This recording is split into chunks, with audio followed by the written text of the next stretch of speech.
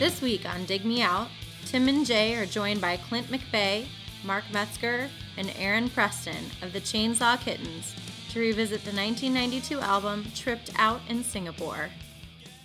Hello and welcome to another episode of Dig Me Out. I'm your host, Tim Minichi, and joining me once again, my co-host, Mr. Jason Ziak. Jay, we are charting new territory tonight, or this afternoon, actually. Well, first of all, we're recording on a Saturday afternoon, which we've never done before. Usually this is restricted to Tuesday evenings. We're making a special exception because we're doing possibly the first time in the history of Skype a five-way call. I don't know if anybody's ever maxed out Skype's capabilities prior to this. I don't think so. I think we're pioneers when it comes to Skype usage. We've got on the phone, on three phones actually, from three different time zones, if I'm building this up as massively as possible, we've got from the band Chainsaw Kittens, Mr. Mark Metzger, Mr. Clint McVeigh, and Mr. Aaron Preston. Gentlemen, thank you for joining us. How are you all doing? And please don't answer at once. We'll start with alphabetically with Aaron. Aaron, how you doing? I'm doing great, man. Doing great. It's really hot here in Oklahoma City. Excellent. Well, we feel your pain. We just had a massive heat wave come through Central Ohio, so we understand. Clint, how are you? Yeah, I'm good. I'm in LA, and it's massively hot here too. I think that's everywhere. And Mark, you're also in Oklahoma? Yes, I am. And we're doing good out here as well. Excellent.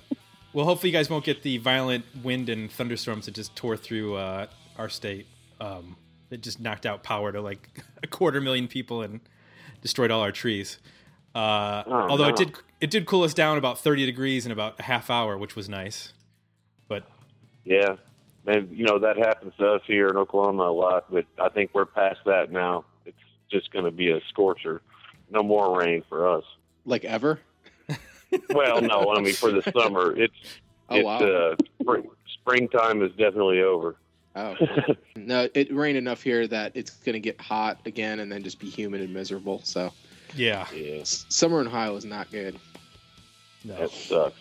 So we brought all of you guys onto the show to talk about the 1992 album Flipped Out in Singapore by Chainsaw Kittens. And I know it's been, we're looking at 20 years now since this album was released. I know. I don't remember what the hell I was doing. Well, I was graduating from high school. That's what I was doing 20 years ago. I couldn't tell you what happened other than the pictures that I have. So I understand if there's going to be some vague memories from that period, but we'll do our best to, based on our internet research, to remember some things for you guys. Maybe it'll jog some memories from that period. So probably the best way to get into this is, let's start with the history of the band. History of the band. Chainsaw Kittens formed in 1989 in Norman, Oklahoma. And now, Mark, you played on the first record, correct? Yes. I was the original guitar player. Tyson Mead was in a band called The Fenestration that had just broken up. And myself and the other guys in the band, Kevin McElhaney and Ted Leader, we were still in high school, and that's when we started playing with Tyson that year. So that was the first lineup that was on that first album, and along Trent Bell, who subsequently played on Flipped Out in Singapore, played on that album as well. And then, let's see, Ted and Kevin left for personal reasons, and Clint and Aaron came aboard pretty close to the same time. Wasn't too far apart. Yeah. At what point? I know the first album came out on Mammoth Records, and in 1990 when the first record came out, Mammoth was only a year-old record label. So how did you guys end up hooking up with them? Tyson Mead was really good friends with the people in Fetch and Bones, a band, I believe, out of North or South Carolina. I can't remember. But South Carolina, wasn't it? Yeah. They were managed by Jay Ferris, the president of Mammoth, and Tyson's connections with Fetch and Bones, because I believe he toured with them in Defenestration. They had kind of hooked us up with them, and that's how we got signed onto Mammoth. So were you guys working on the album independently, and then the deal came together, or was it like you signed the deal, they gave you an advance of some sort, and then you made the record? No, what had happened was we had been together for about 6-8 months, and we really didn't play out a lot or do anything. We put a lot of energy into a couple of videos and some demo tapes to try to shop around, so we did that, and that's really what got us going. Then it's probably another 6 to 8 months went by after we actually signed with them, and by today's standards, I don't know what it was. It might have been $6,000 to record the record or something. It was not much money at all. And it was just, yeah. We recorded it at the Church Studios, which is owned by a pretty big-time guy around here from the Tractors named Stephen Ripley. And like I said, it was a rush deal. We did it in about a week. You said that the original drummer and bass player left shortly after that. So this is for question for Clint and Aaron. Did you guys know each other before you joined the band, or did you join as basically a pair, or did you come in separate? How did that work? Well, I actually joined first, and Kevin McElhaney played with I played with the original lineup, basically with Trent Bell and Kevin McElhaney for I don't know how long. We did a couple of tours, and then Kevin left. And Clint and Mark have been best friends forever. And I've known Mark since like 9th or 10th grade. Yeah, and Clint just hung around. Yeah, man, dude, Clint just hung around all the time and was friends with everybody. And when we didn't have a bass player, one night Mark was like, "Man, we ought to see if Clint will try out." Man, and I was like, "Wow, man, I didn't even think Clint could play." And I know. Sure enough, man, he came in and he knew that Mark taught him the songs. He came in and got the gig, man. And the next thing I know, we're playing in Dallas. So Clint was basically lurking around, and when the opportunity arose, he jumped at it and grabbed the spot. So Clint, were you a musician before that, or did you basically learn to play for the band? Honest to God, Mark taught me everything I know. I would sit around and he would just show me things, and I literally would go, "Okay, what string and what dot are we on?" I had no idea what I was doing. I really did, and I got really lucky. I have a group of friends that all happen to do well in music, and I always wanted to play music, but I wasn't very good at it. And literally, I just lucked into it. And I'll always say it. There was many, many, many better players than Norman than me. I know that for a fact. Yeah, but I'll tell you what, Clint got good at it. You know what I mean? I mean, not only did he get good at bass, he's a better guitar player now. You know what I mean? Yeah. So then all three of you guys left after, or don't play on the next album. At some point between this album and then Pop Eris, all of you leave. Was that all at one time that you left? Or I know that Clint and Aaron, you guys went on to For Love Not Lisa. Was it just basically the whole band got blown up and Tyson and Trent wanted a whole new rhythm section and second guitar player, or what exactly went down there? This all happened overseas. We were over in London one night, and I remember Mark say we were laying around in a hotel room, and Mark's like, "Yeah, I think I'm going to go back to school."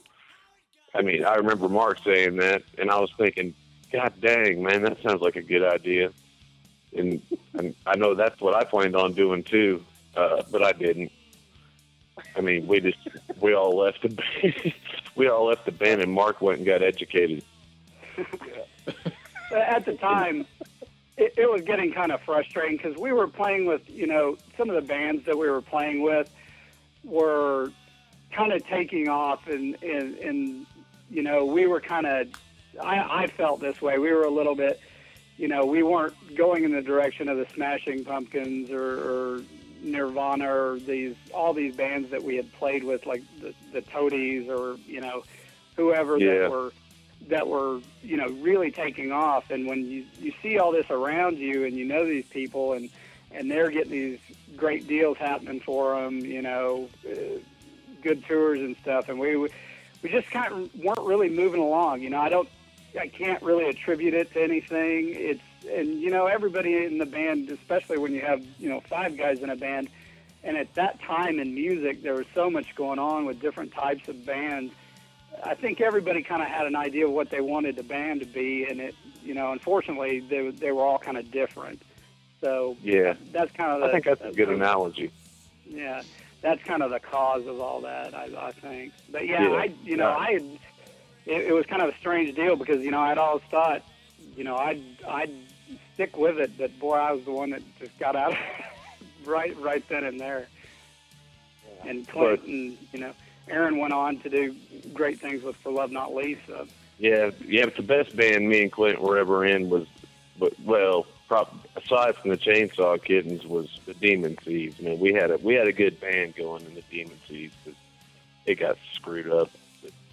When were the Demon Seeds? Was that before this band or before Chainsaw Kittens? Or no, it's way after. Yeah. For Love Not Lisa. Yeah. Started the band, me and Aaron and Terry Poole. I can't even remember who. Vegas was in it, but Jeff Gamble that we knew around Oklahoma City, and it was pretty fun. So. Is there any recorded material?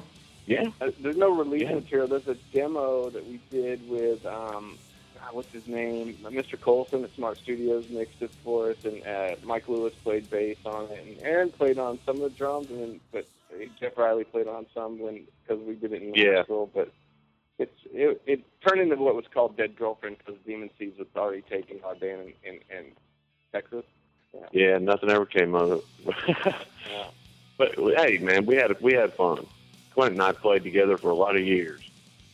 Well, but between Chainsaw Kittens and then through For Love Not Lisa, that's a long time. Yeah. And then actually, so the first For Love Not Lisa album came out the same year as this album. Was that something you guys were doing at the same time, or did you have time in between the two records? How did that work out? Aaron joined the band before I did. I went back to Alabama to just chill. I worked in a factory for a summer, doing those temporary walls for offices. I mean, I just gave up. And then one day, I knew Aaron had moved to California and was playing with For Love Not Lisa, and I get a call to come to California, and I'm like, I'm on my way. And I got in the car the next day and headed out. But he was already doing stuff out there. He played on that first record, and I didn't. Okay. Yeah, it was what was that? It was a couple of years after that. After we left Chainsaw. No, dude, you went out there quick. I guess I did, didn't I? I was at home for about a month. I decided. That's right. Yeah, I mean, I was gonna go to school, man. What Mark was talking about sounded really good, and I just couldn't pull the trigger on it, man. Then I wasn't in town long before I got a call from the For Love Not Lisa guys, and I got on a plane and went out there. And then about 6 months later, we needed a bass player. I called Clint, and he was like, "Hell yeah, I'll be there." Yeah. And, he got in his gay-looking little car and drove out there. Little Volkswagen. Nice. I drove a cabriolet. I'm sorry. Cabriolet. Man, we drove by O.J. Simpson's house after he killed his wife with that Volkswagen Cabriolet, throwing out steak knives. when they were looking for the murder weapon. Yeah, that was fun. Good time, man. Man, we're not even talking about Chainsaw Kittens, man. We got to be talking about that. Yeah, we got to get back on the topic here. So just to clarify, so then Clint, the first record you played on for Love Not Lisa was Merge, right? No, my first record was Information. I joined. Oh, Information, Super Driveway. Okay. Yeah, and Aaron played on both.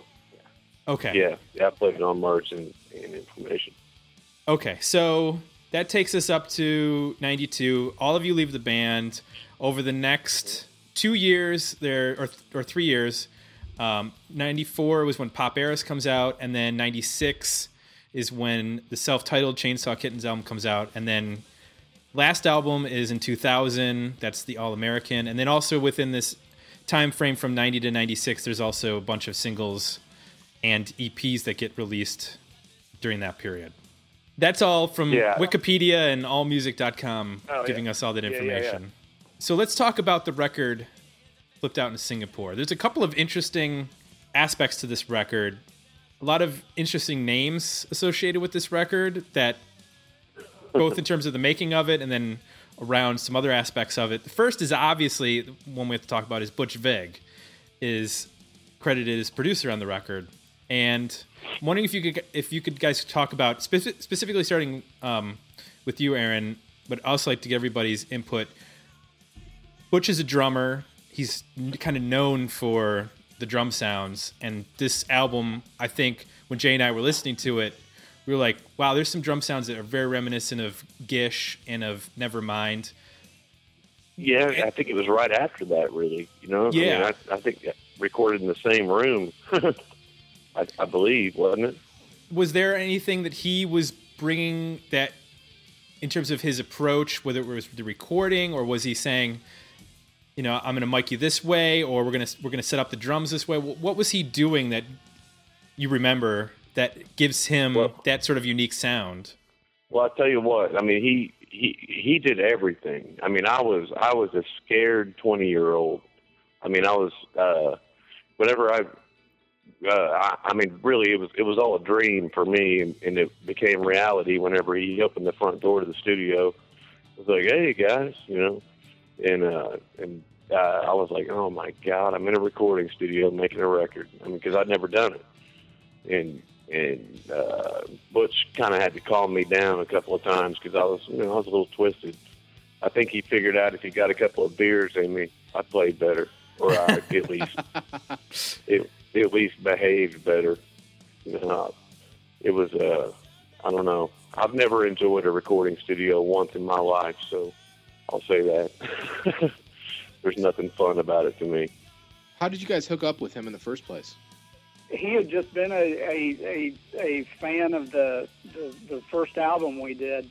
He always said he was a kind of a sucker for, hooky pop songs, which, a lot of that first album had a lot of that in it.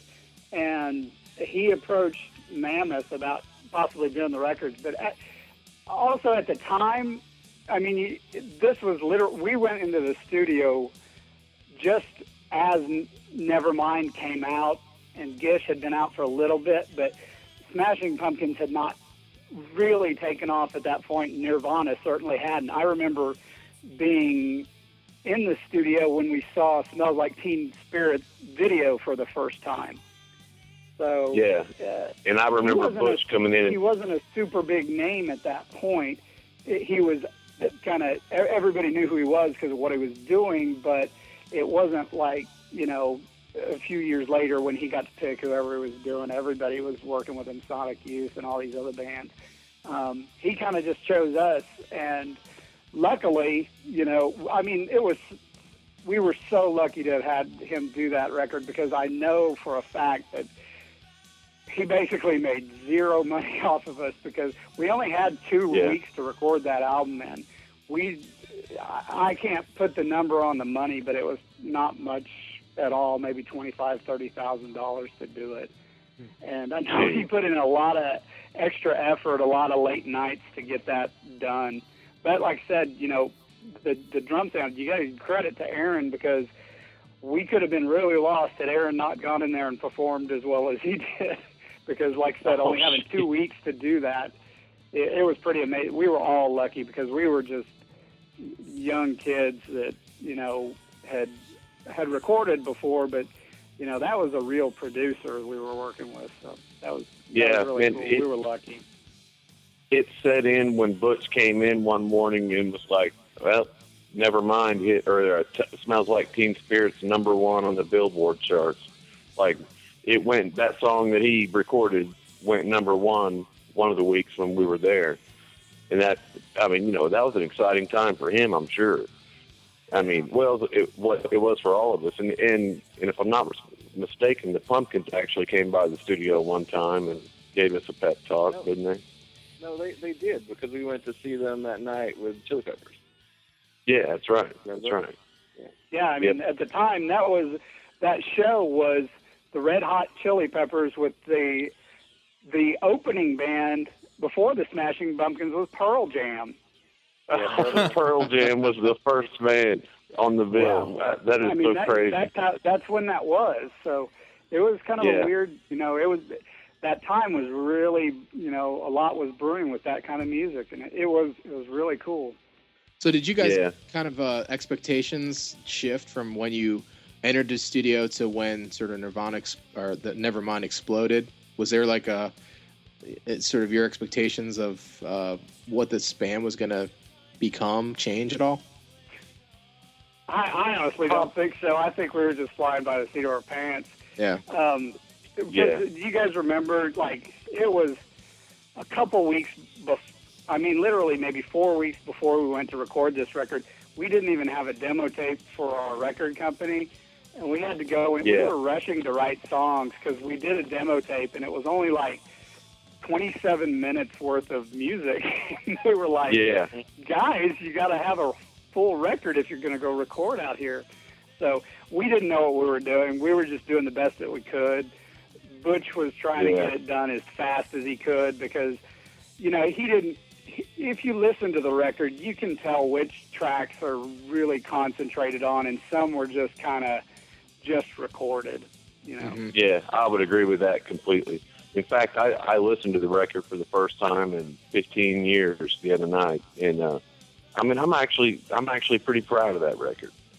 I mean, there's a lot of stuff I could have done different, but you know what? Man, I mean, Mark came in. Once Mark laid down his guitar tracks, things kind of started sounding good.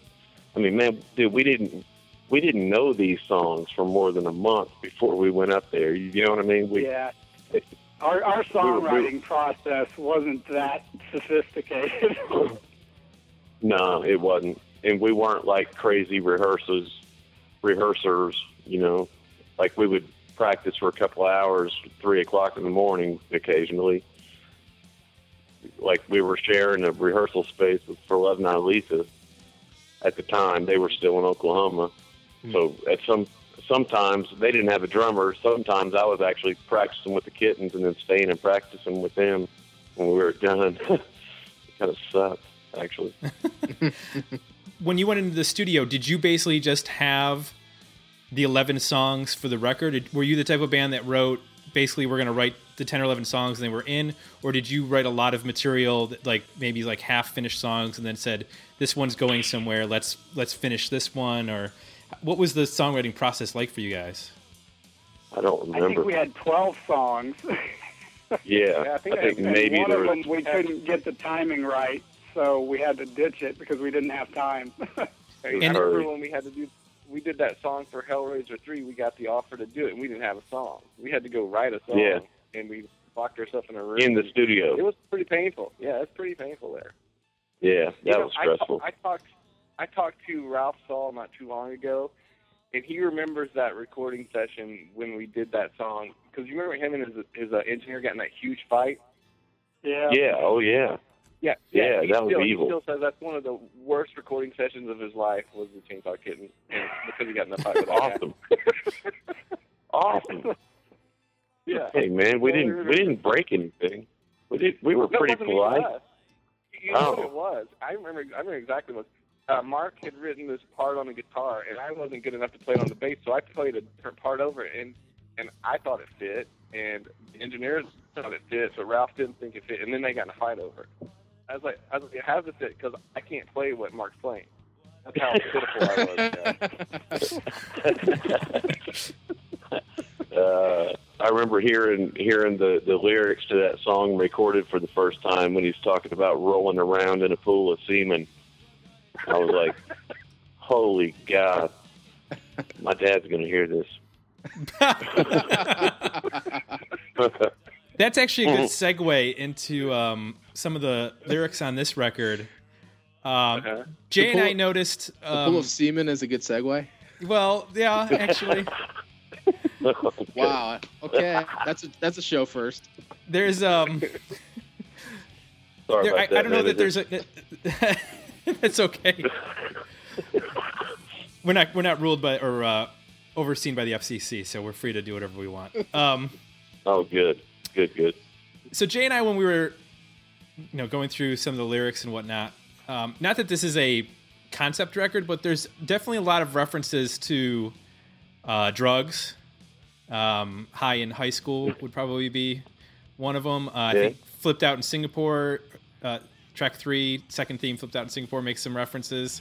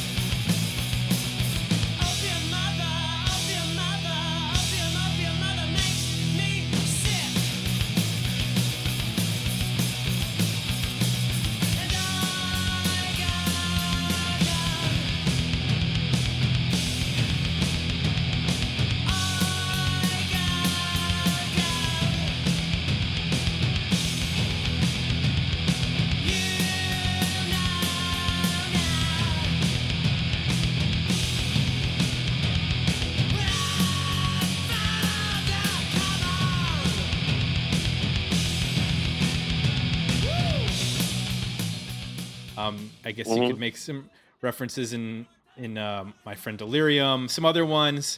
And then there's also some references, not just on this record, but on other ones, Pop Arist, to Asian countries. Singapore obviously is in the title of the album, and then in Pop Arist there's a reference to China. Yeah. Do you guys? I know you guys weren't. I don't. Well, actually, I don't. Were you guys involved at all in what was going on with in terms of lyric writing, or was that all a mystery to you? And it was basically like whatever was being written, you were hearing once it was being recorded. What was the structure for that? Well, Tyson wrote the words, man. I mean, that was and he wrote a lot of the beginnings of the songs. You know what I mean? Mm-hmm. I mean, there's we had a few songs that Mark and Kevin and I in the beginning would jam out. Just kind of jamming. That became into stuff, I believe. And then when Clint came along, we probably jammed even more. And so I think we came up with some basic concepts, but Tyson brought a lot of those like to the band. Like, he'd pick up the guitar and say, kind of goes like this. Am I right? Like as far as like I said, lyrical themes or references or anything, all that was Tyson stuff. Yeah. I never honestly really ever paid attention to it. But I'm more that way in general about music. I generally don't listen to what the singer's saying, to be honest with you. So that's probably why I never even noticed most of that. And as far as like the themes, we have no idea where those came from or anything. Yeah. Okay. Tyson must have something for he lives in China now, so right. That's obviously he has some affinity for being over there. So when you guys were practicing, could you hear what he was singing, or was that all once you got in the studio? Like, oh, that's what that lyric is. So I'd imagine that, especially on some of his vocal parts, they're a little bit. I can imagine him playing around with phrases and words and not really working more on melody. To give you an idea of what we didn't know, I can remember at practice one night and we were playing a song and Tyson's singing over it, and after it, Trent goes, "Hey, dude, are you saying you want to fuck with a gun?" Because we had no idea, and he's like, "Yeah." I mean, so we literally would be playing songs and I think not really know what's going on lyrically, and not even like Mark said, paying attention until something caught your ear, like, yeah, fuck with a gun. That's good. Yeah. Okay. One of the things I read, which was from a Spin Magazine article back in 91, is that they called you guys at the time a combination of the New York Dolls and the Smiths and the Devil. I don't know if you've ever heard that quote before. I kind of hear it occasionally there's a little bit of Morrissey in some of the vocals from here and there, from some of the songs. Like track 9, Hold, there's a little bit of delay on the vocal, and there is kind of a Morrissey element.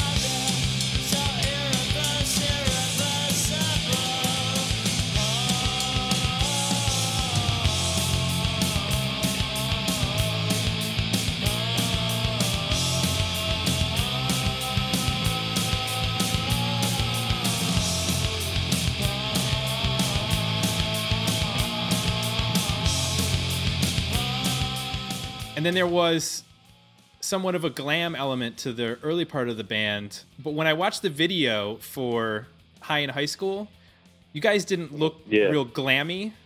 So where did that come from in terms of, was that something that was just on the first record? Or were you guys, when you guys were playing live, were you going for like a glam New York Dolls look? The early part of the band, we were just trying to be as shocking as possible. You know, being here in Oklahoma, a band that looked like that brought a lot of attention. So that was really where it kind of came from. And, you know, as time goes on, you get kind of lumped into that, you know, glam band thing. It's all shtick. And so we kind of wanted to gravitate a little ways from that. But you know, the influences, but Tyson was, when we started, he was about 10 years older than all of us. And our musical genre, we weren't into the New York Dolls, really. We came from more of the first, you know, wild bands that we saw were Motley Crue or, you know, Kiss, and some of the pop type, you know, Slade or whoever, Sweet or, you know, bands like that. We weren't really, you know, into that. It was a different thing where we were coming from. I mean, I was totally different. One of my favorite bands of all time was Generation X. I always thought the way I wrote music and played guitar was more in line with something like that than, you know. Yeah, more punky, more pop. Yeah. Generation X is a great band. God. Well, this album, I think, there's a huge difference, I think, between the first one and the second one in terms of this does get bigger sounding, and I think musically you can hear some of the influences that I think the three of you probably had. And I think what's interesting is that we sort of read a quote, I think it was maybe on Wikipedia, from Tyson, that he didn't really like a lot of the 80s music, and it was almost like this album starts to sound like, you know, big guitars. There's some elements to it that almost get to like an arena rock type sound in terms of some of the, you know, guitar riffs and drum sounds. And, you know, based on the quote that we read, he probably wasn't a big fan of that. So was there any like conflict as this album kind of came together, or discussion about, hey, you know, we're sounding too much like a hard rock band, or, you know, was he trying to keep an edge that was a little bit more, I guess, artistic, or was there any discussion around that kind of thing? You know, there really wasn't at the time.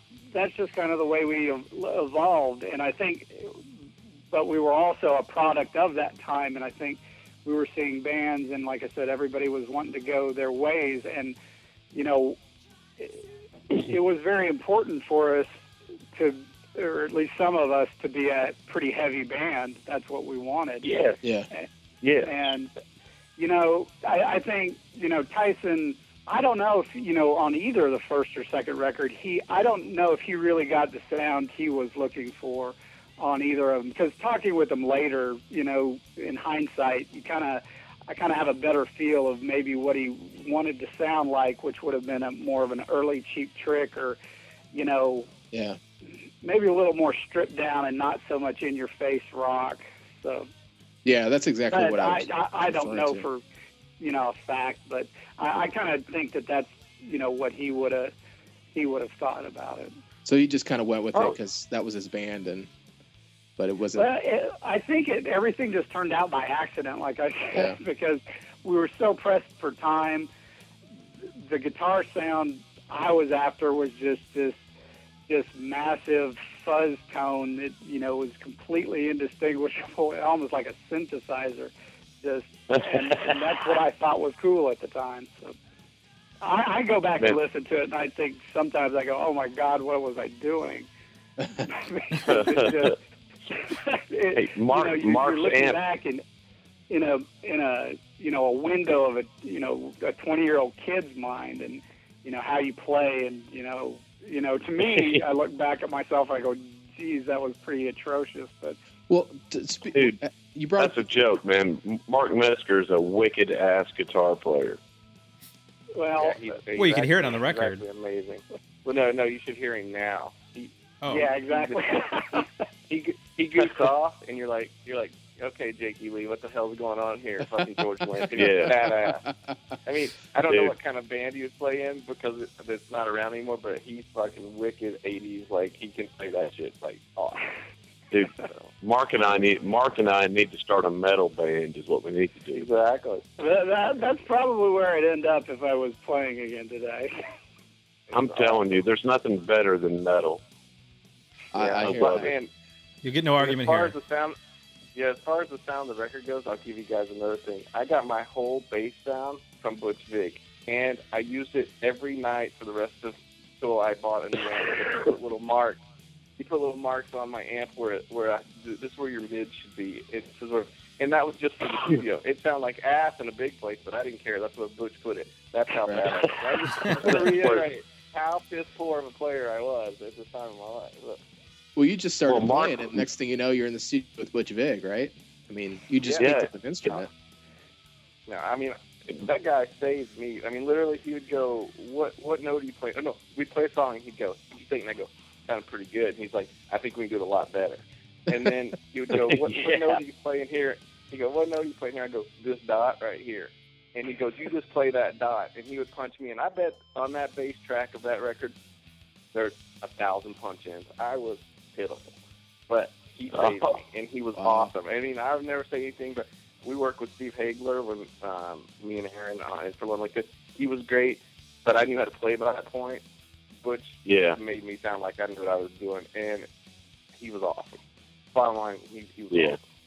Yeah, you have no idea when you listen to the record. I mean, the parts sound, perfect. There's nothing about it. For all I know, Mark came back in at night and played it because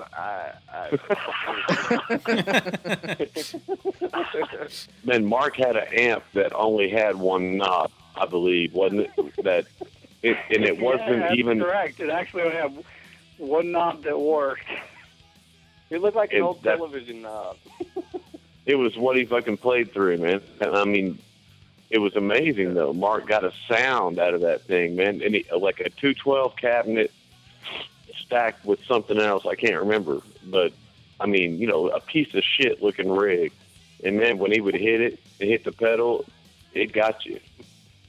Well, on She Gets, we noticed that that was a song that sort of had a Pumpkins feel. We felt, and I think what's interesting is you guys brought up that band, and just reading your history, we saw several references that Billy Corgan has not been shy about saying that he was not only a fan of Tyson and Tyson's earlier band, but he was a fan of this band. And he just talk a little bit about, what was the relationship between the two bands. And obviously, they were, I don't know if it was your guitar tone, Mark, or your Tyson songwriting style, but there was definitely some things that they were hearing that you guys were doing that maybe they, borrowed or were inspired by. Well, it had to be a coincidence because we were around the same time. It wasn't like we were listening to their records all the time. Mm-hmm. Yeah. We were big fans of them, and I think they were pretty big fans of ours. So it kind of went back and forth. I believe so. I don't know, Mark. Mark, what do you? Well, the Smashing Pumpkins were. I mean, we were fortunate enough to tour with them, and the musicianship in that band was just so far beyond what we were doing. We even thought about ever being, and so their sound kind of the thicker sound on their Siamese Dream album, I think was more kind of like what you're saying. But they were so good. I mean, that's one. I just thought to myself, wow, I don't think I could ever be as broad as those guys. They were just so dynamic and such great musicians. Just kind of seeing them up close like that makes you want to give up because they're just so good. Dude, Mark's right. It almost has the opposite effect in a way. Like when you get to watch them sound check every day for a couple of weeks, it's pretty depressing for a drummer to have to watch Jimmy Chamberlain do what he did. You know what I mean? Right. Absolutely. And then a little kid like me get up there and try to, I'm a basher. That's all I am. I just try to bash them hard. And, Jimmy's a drummer. I mean, a highly skilled percussionist. Actually, he's out of his fucking mind. But he's well, that's the price you pay. Yeah. Is that you're out of your mind, but you can be, One of the names I got to bring this up because this is another name associated with this record that I mentioned earlier. Howie Weinberg is responsible for mastering the record. And I think that's an aspect of making albums that a lot of people, they hear that an album is mastered, but they don't really have any idea like what that really means or what's involved in that. So I wonder if you guys could talk a little bit. Howie Weinberg has a huge resume. I mean, he's worked with Aerosmith and Dream Theater and Soundgarden, Ramones. I mean, it's a mile long. Did you guys get to pick working with Howie Weinberg, or is that the label just says your album's going to be mastered by Howie Weinberg, or how does that work exactly when you're picking a master? I believe in that case it was between Butch and the label. Talking about. Yeah, I didn't even know who you were talking about. Yeah, I have no clue. I mean, I know the name, but I didn't realize that he had ever done anything for us. Yeah, but that's cool. Yeah, I mean, I think that tells you it right there. We did how aware we were of what was going on at the time. Yes. We had heard of him, and I remember a conversation about it. Somebody. And at the time, not even thinking about it, I was like, oh, because we didn't see that. We weren't involved in that process. There was just a lot of things being done for us that we just didn't know were going on. Oh, man. So was Butch involved in that decision, probably? I believe he was. Yeah. Like I said, I believe it was Butch and the record label. And just to kind of, some of the business stuff that kind of can be boring, but I think some of it's interesting. Does Butch Vig get involved with you guys basically on the potential of the record? Does he just, you said you only had like 5,000 or 6,000 to make the record. Does he just think, well, I'll take some points on the back end, and if this band's big, then I'll be good, and I'll make it as fast as I can? Is that kind of the philosophy he has going into doing a record for a band that's young and just starting? Like I said, at the time, I don't know if he even might have thought of that, because you'd have to go back and listen to some of his interviews on what happened when he recorded Nirvana, because he didn't, points I don't think he even got at the time, because the record label was like, who's this guy? And we were just something, I think honestly he just wanted to do it. I mean, he might have thought that this band's going to be big, but I don't really see how, because I mean, did he think Nirvana was going to be as massive as they were when that album came out? He probably had no idea. I mean, your bets at the time would have been, no, that's not going to be the next supergroup. But interesting. Yeah, and he didn't have the discography at that time that he did. I mean, basically, he does Gish and Nirvana in 91, and before that he's doing he did an Urge Overkill album. Yeah, he did like some punk rock Killdozer. stuff. Yeah. There wasn't anything on there that would drive you towards thinking, oh, this guy's going to be the producer du jour of the next generation. So it was kind of, I could see. He did a lot of what he did out of the kindness of his heart, and we were very lucky for that. Yes, very much. One of the other names that comes up, and this is sort of tangentially connected to the album, is the video for High in High School, which was directed by Spike Jonze. Now, everybody knows Spike Jonze now from, he's made movies like Being John Malkovich and Adaptation, and made a ton of music videos, but this was his first music video, I believe. So how did you guys end up working with him?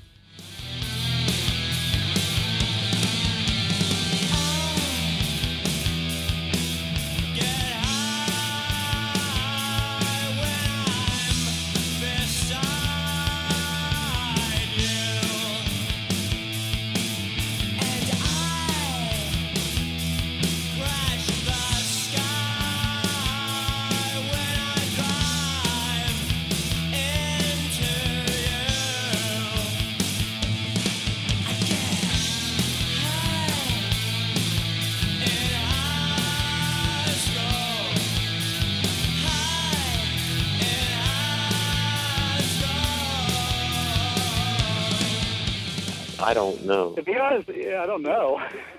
He was I don't know. skate videos, and He was friends. Got a hold of him. It was Brad Beasley, I believe. I think Bradley Beasley.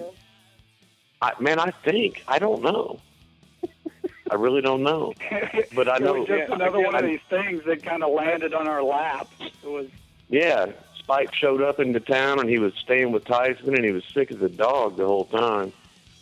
He had a cold when he was here, but man, he was a cool dude. In fact, hung out with him a couple of times after that in L.A. years later.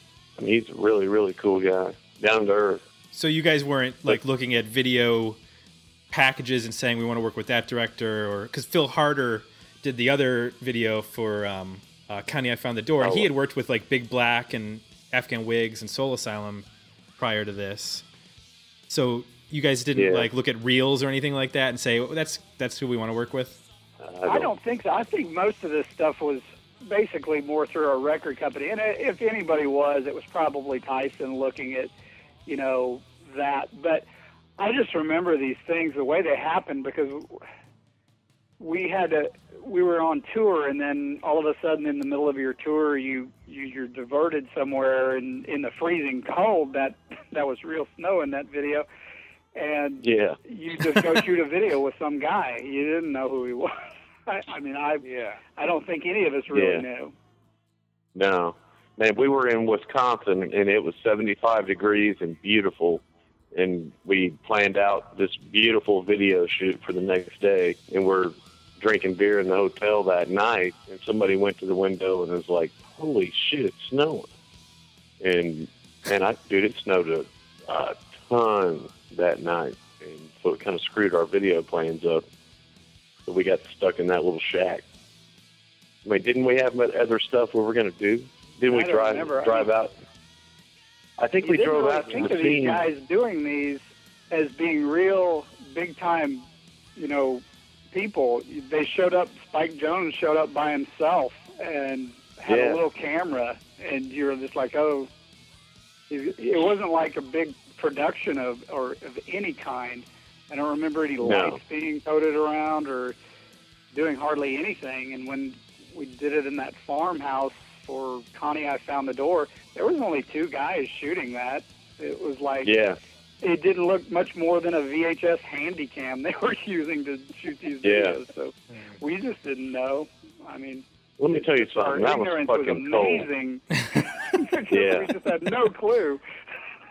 Whose car is that in the High in High School? The Dodge. Isn't that Wampus's? That muscle car? His name's Rich Smart, I believe. He was from Norman. Had that Super B. Okay. Yeah, it was a Super B. Yeah. Yeah, it was a nice car. It was. So when you guys shot the video for High in High School, was that an actual show that you were playing at, or was that one of the like staged? You got some friends in a club and you're playing to a synced. No, that was No, a show. no, that was a show. That was Okay. a show. It was Yeah. half and half. You guys don't remember having to act part of it out? No. Oh no, I don't. I know we did.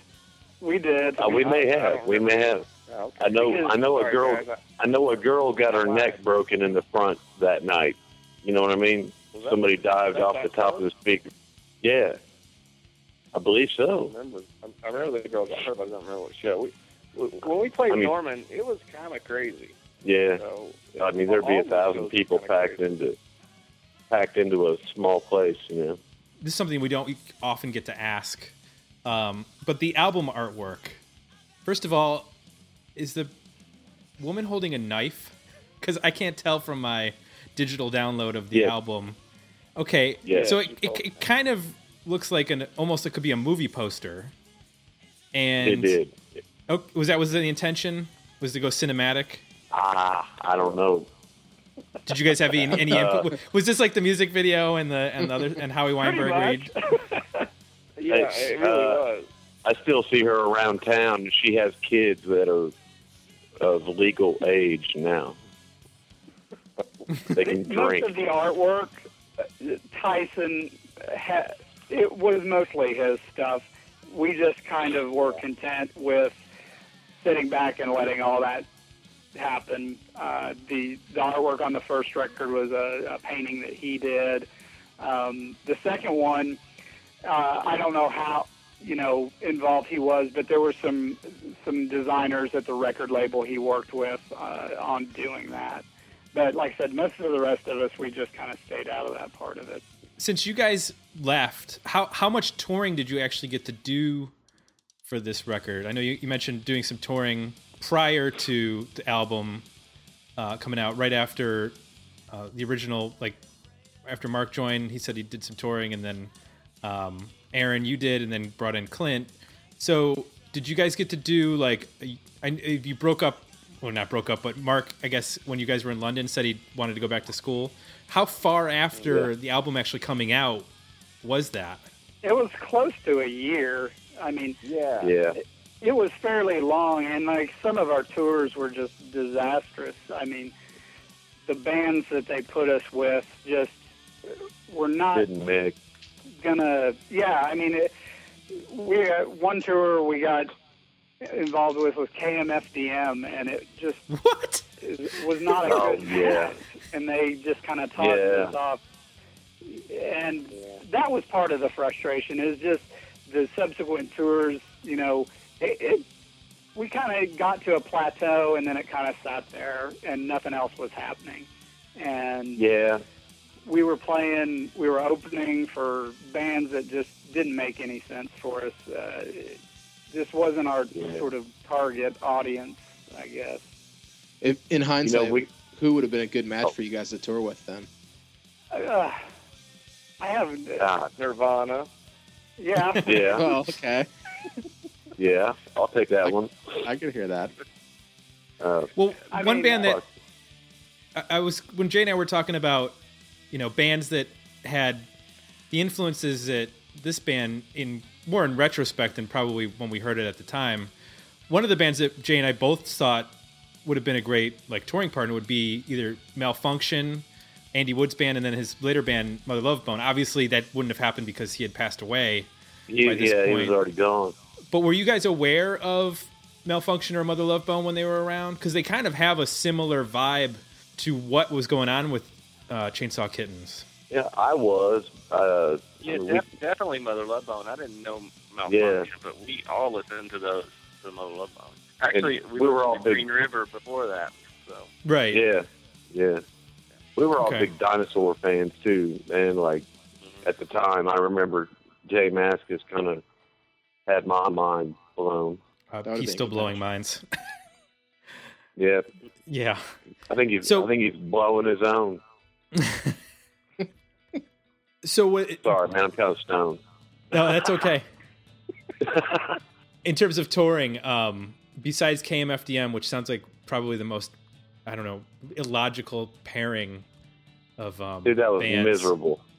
That band made us want to kill them. How long were you on a tour with them? Not very A couple long. weeks or so. Yeah. I mean, Yeah. it just seems like a completely different setup and crowd, and like that. Like they're, I don't know. It just doesn't, like, whoever was in charge of that had clearly not heard one of the two bands. It was just like throwing two names together and seeing if they stuck, because that doesn't make any sense. At the time, They- we were pretty vocal about it being such a mismatch, and it's just our management and our record label were like, they just didn't see it, and it's when you get to that part of it where you're dealing with people that are only the business end of it, and they just see, well, this is an alternative band. You guys are an alternative band.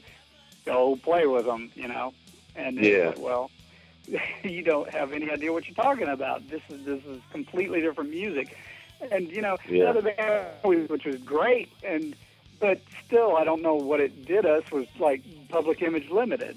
Everybody's there to let's go see John Lydon, and it was frustrating. But you know what, though, man? We kind of learned how to handle that in a way by the end of that Public Image Limited thing. I mean, we would go on stage and play. At you on stage. Yeah, man, but we'd go towards the end. We would go up, turn up as loud as we could, and play without any fucking time in between any songs. And by the time the set was over, we started kind of getting a response. I mean, we never gave the crowd a chance to like us or hate us. Yeah. I mean, it was kind of fighting for our lives. It's like, man, let's go out here and do this. And towards the end, I think it kind of worked the fun out. out of it. That wasn't fun. It was supposed to be fun. Yeah. No, Mark's right. I mean, I remember the sick feeling in my stomach. Like once I realized, man, this really kind of isn't working out. I mean, that KMFDM thing was a low point. We I mean, they were accusing us of doing shit. Like, I guess Clint or somebody supposedly went on their tour bus and stole booze. I mean, that was their reason for kicking us off. Clint, personally care think it to was comment Clint. on that? No, I did not. Yeah, do Clint. that. I did jump out into the hallway with a curtain rod, and I thought it was one of Aaron or somebody coming, and I was jumping out to scare him, and what was that guy's name? Pasha or Tasha or some shit. The main guy. Yeah, the same. His name was came with him, and it pissed him off because I jumped out there, and I was like, yeah, and I was like, oh, shit. Yeah, But Clint tried to samurai sword him with a piece of rebar or something. It was. I guess he was offended by it. I don't know why. I thought they would be into that kind of thing. Yeah. They're a bunch of German pussies. They're German pussies, man. Gunther, their guitar player, was standing at the urinal taking a piss, practicing arpeggios with his flying V guitar, with headphones on. That's all I'm going to say. Gunther. My name is Gunther, and this is Sasha. Yeah, they were dumb. They were dumb. Hey, but years later, and for love not least, I got a chance to get back at their asshole roadie because he was on tour with Clutch, and he was a dick. Oh man, that was horrible. Sorry. No, that's okay. No, keep going. What did you do? Yeah. I just cornered him in New York City. We were playing at the Limelight. He was in our dressing room. I was like, "Look, you little sideways ponytail wearing motherfucker," because he. You remember that guy, Clint? Yes. You remember him? I do remember. His name was Rat or something like that. Of course, he's a roadie. Yeah. Yeah, well, he acted like a Nazi. I think he got that from KMFDM. I'm sorry, man. Well, no, that's okay. We can slander. That's okay. We can get into the Actually, this is a good point to kind of do a wrap up on the whole album as a whole. Aaron, you mentioned that you had listened to it recently.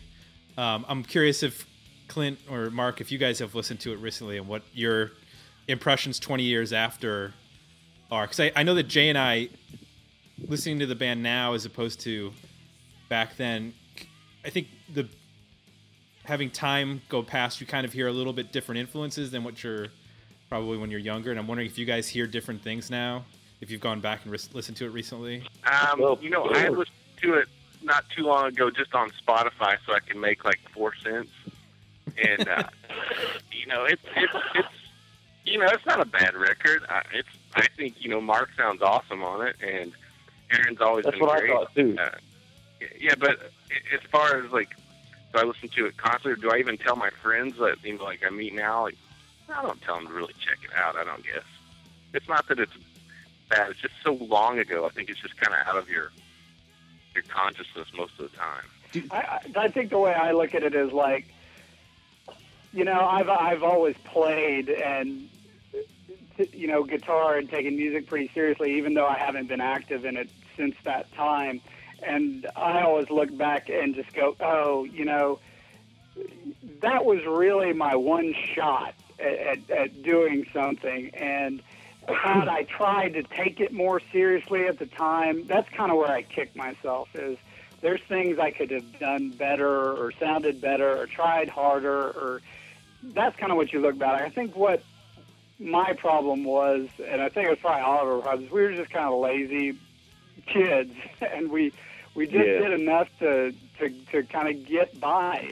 We were having a blast, and it was a lot of fun, but it's almost like that stuff, making records, that was the last part we were thinking about. We were thinking about being cool and being in a band and things like that. I mean, to be honest, it's hard to get in the mind of a 20-year-old. Yeah, I mean, you guys have probably seen a lot of shows. I can give you an example of a Chainsaw Kittens show. 4 or 5 drunk guys, really drunk. One guy throwing up on stage when he screams too loud. The song's falling apart in the middle, and we're thinking it's hilarious. And you're like, just stop it. And Aaron clicking off, the best song story ever, we play South by Southwest. Aaron's clicking off the song. He's going 1, 2, 3, 4. The guy in the front row goes 1, 2, 3, 4 real fast. 2 of us start with the guy in the front row, and 2 of us start with Aaron. Okay, and this is the real deal. And then you hear this loud crash, and you look, and Mark's falling down off the stage, and we're having the best time. But professional is not the word. No. And then when you play with the Pumpkins, and you see how professional and how mad they would get at each other when they mess up. We didn't do that, and maybe that's what we needed to do. But we thought it was just the funniest thing in the world. If something happened that, the cymbal falls over and the song falls apart, like, that was awesome.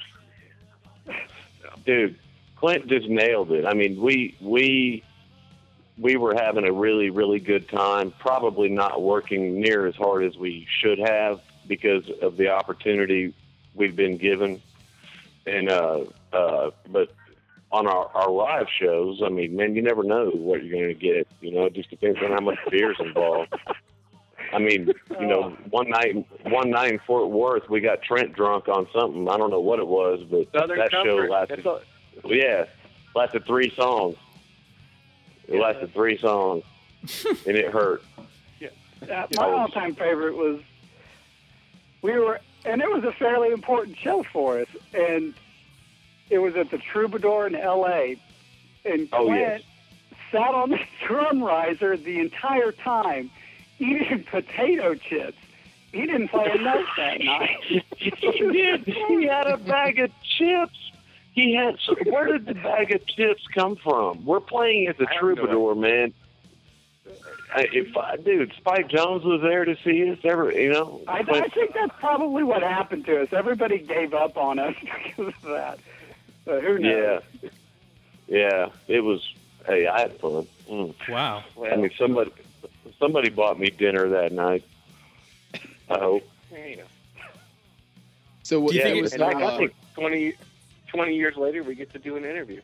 That's all that. Yeah. People can go back easily now and listen to this record. So That's kind of the strange thing is now, like, I think it was Clint that said it, you know, you can go up on Spotify and kind of go back in time and revisit it. So just in general, like, how do you think it holds up in terms of like contemporary music? Oh, man, I listen to, like I said, I mean, I would never press play on the record, but my girlfriend played it the other night, like, just out of nowhere. And, you know, when it was all said and done, I was like, dude, that's, you know, I mean, a lot of it was Mark. I mean, Mark's little guitar things that kind of saved it, you know? Because, I mean, we were so rushed that we didn't have a lot of the dynamics worked out. And you know what I mean? Mm-hmm. And Mark kind of was able to soften some of that up with little guitar things that I'd never really even noticed until this last time. And you know, the record sounds good. Yeah, I think we might have been more successful had we come a little later. Yeah, like I said, our sound and our visually, and you know, Tyson's voice is very unique, and very. It might have been different because I always kind of look at those early days of the alternative grunge movement. It was kind of a heavy metal hangover. A band like I point out, we played with Ugly Kid Joe once, and oh my those God. people aren't going to like the Chainsaw Kittens or the people that, you know, Candlebox or things like that. You know, nowadays with some of the bands, you know, I think we could have been more in line with, I don't know. I listen to a lot of stuff my daughter listens to, and I'm like, you know, our sound and Tyson's voice probably could have, I think it would have been easier for us to get by in today as opposed to what it was back then. You know, that's probably a pretty good analogy. I mean, it seems like way more things are accepted now. I mean, we were kind of unique. Tyson's voice was unique. It was, you know, some thought it was overpowering. The you know, the Morrissey, you know, comparison. I think that's a fair assessment. Tyson would he'd hate you to say that now because I remember he didn't particularly like that label, but I think that's kind of that's kind of what it was. So tonight you're playing. Well, tonight we're recording, but Mark, you're playing with Tyson. What else are you still playing music on a regular basis, or is this sort of a one-off thing? I play once about every 10 years, and that's about it. I don't play at all. Tyson just kind of contacted me out of the blue. He's got a recording project he's doing where he's recording with Chinese students over, I believe he's out of Shanghai, and he's doing a sort of a fundraising event for that. So he just looked me up on Facebook, said, "Hey, you want to get up and play a few songs with me?" And I said, "Sure." You know, I don't know how it goes, but like I said, I don't play at all anymore. I never stayed active in music after the Chainsaw, or I left the Chainsaw Kittens. Are you planning on playing any songs from this album? Yes, I am. I'm playing Hold, so that's the reason I had to listen to the album, was to relearn that song. Awesome. Cool. Hey, man, it should be said that in the years after the Kittens, Mark went to work for NASA and then was into rocket science and shit. You know what I mean? Quitting music wasn't the end of the road for him. Yeah, he's very, very smart. He used to bring math books home, and I'm like, what the hell is this symbol? I mean, like, that kind of math, just like way beyond anything I've ever seen. He's an engineer. He would get along with Milo from the Descendants very well. Cool. That sounds like our former drummer who would read HTML code books in the back of the van while we were touring. Oh my God. Yeah. Well, he was also the most drunk during the show too, so there was a parallel there. Yeah. Or there's a weird dichotomy going on. What about you, Aaron? What have you been up to? I know you played obviously with For Love Not Lisa. Has there been stuff since then, between now and then? Oh man, I played. Well, Clint and I played in the Demon Seeds for I don't know how long it really ran. We were it was an awfully fun band to play in, and you know I kind of got twisted a little bit with drugs, and I kind of fucked it up myself. I think really. I mean, at least I'm willing to take the blame because I mean I think it was me. Yeah, and since then I really haven't done much. I mean I've worked highway construction. I don't own drums or anything like that. Okay. But, well, you know, I mean, I can still play. And then Clint, after the bands that Aaron mentioned, you've started a website in the last couple of years, teenagewasteland.com, which is actually sort of unintentionally sort of been an influence on us. I was gonna say it's teenagewastelandonline.com because the guy who owns teenagewasteland.com wanted $20,000 in that. Okay. Yeah. Sitting on that one. Can you just talk a little bit about what the website's all about? Because it's perfect for people who are listening to this website, I think, or listening to this podcast. You know what it was? Yeah, what it was is like when we were in the Kittens, we toured with a bunch of bands, and we brought up ones that are famous. And when Aaron and I went for Love Not Lisa or whatever, we toured with tons of bands, or we met tons of bands, be it South by Southwest or whatever. And I love these bands. I love this time in music. I thought it was great. Just nobody knows who they are. And I would sit at work. I'm still technically in the music business. I worked for a promoter in LA, and I worked in an agency before that, a booking agency. And nobody knew who these bands were. And I'm like, how the fuck are you in the music business? And you never heard of Seaweed, or how do you not know who Paul I know. is? You know, and so one day and I mean, I know they didn't know the bands I was in because we weren't big. I mean, the fact that you guys know who we are is pretty amazing to me because we didn't sell tons of records. But there's tons of those kinds of bands that be it Overwhelming Color Fast or who are Overwhelming. Yeah, they're awesome bands, and they're great bands that people should hear. And you know, most of them aren't around anymore. Yeah, Flop.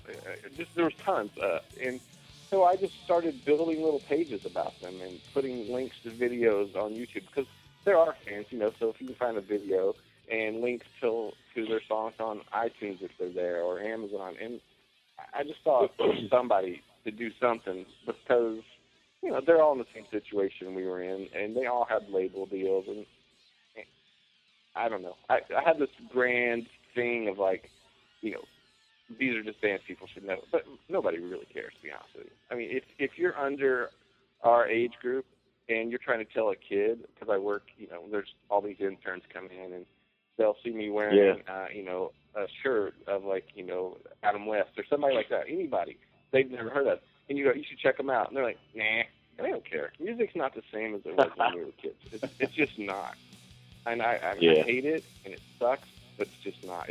There's too many other things for people to look at, be the internet, be, you know, 50,000 channels on TV. It doesn't mean what it meant to us. I mean, I can remember going to Mark's house. Like I said, we've known each other since, ninth grade. And he'd make fun of me because I like Motley Crue. My favorite band of all time was Guns N' Roses. I shouldn't have said that. But I fucking love those bands. And I would fight people if they said Guns N' Roses sucked. I'd be like, fuck you, it's on. I mean, I love them that much. Nobody does that anymore. It just, you know, when I started that site, I was like, maybe it'll help some of these guys. But, you know, I get 100, 150 hits a day. So if people check it out, they write me, it's cool.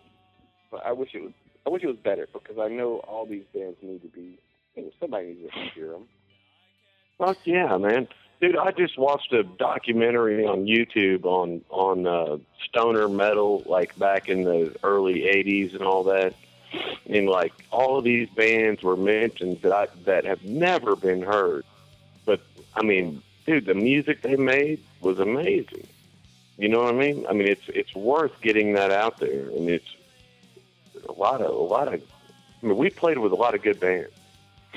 Well, I brought it up earlier, but I think what's cool is that a lot of that music is becoming available. You know, we said like your album.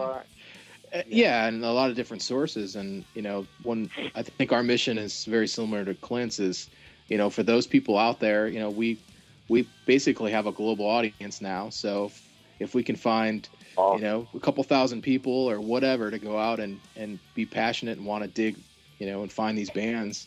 It's a way for us to dig them up and put them out there and give them some context around.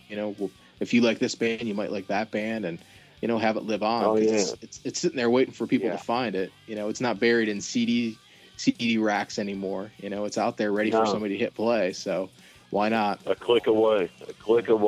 Absolutely. Yeah, and there's a lot of bands that people we knew them because we worked in college radio.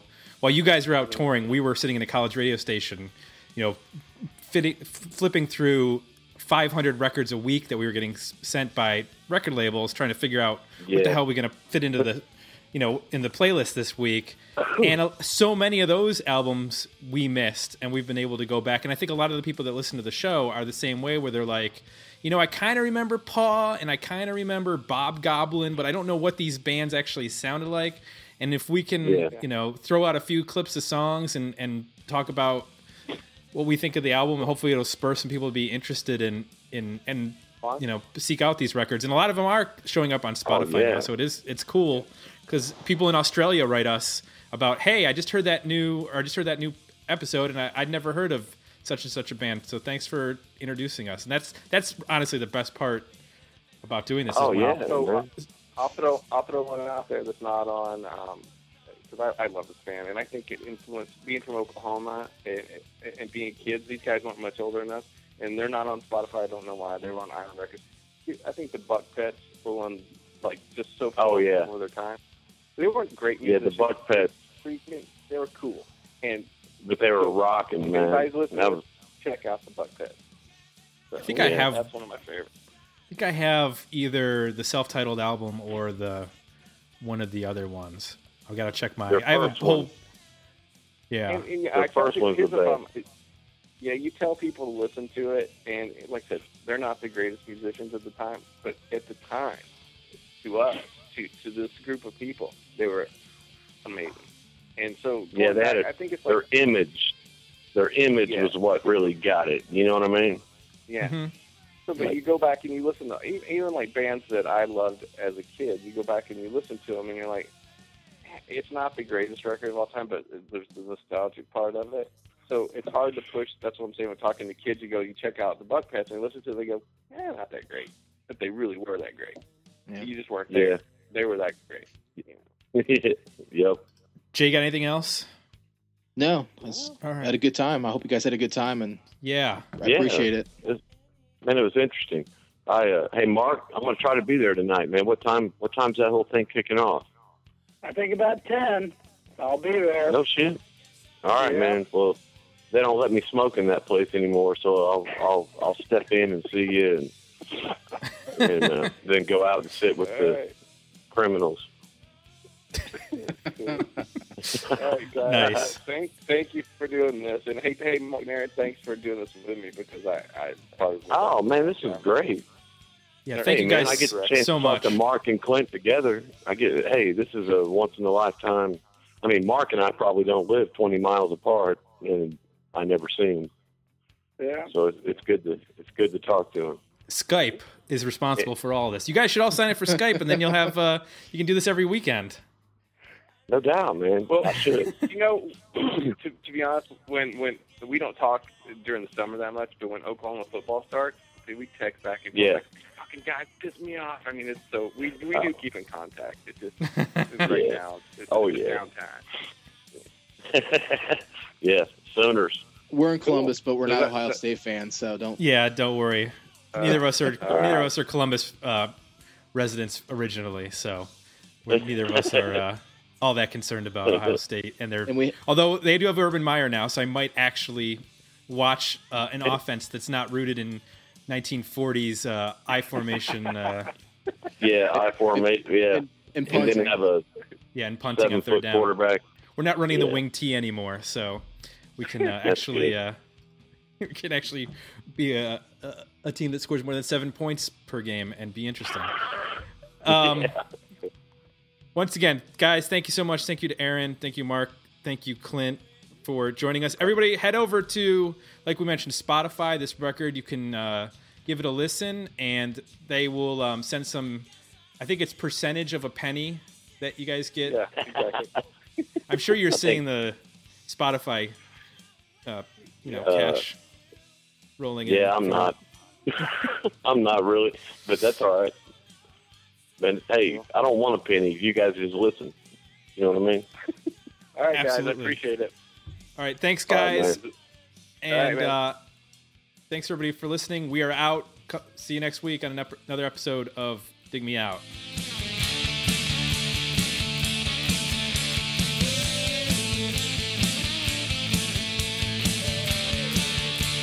Want to leave feedback? Join the conversation at digmeoutpodcast.com for links to our Facebook page and Twitter feed. While you're there, support the podcast by visiting our donation and merchandise pages. And thanks for listening.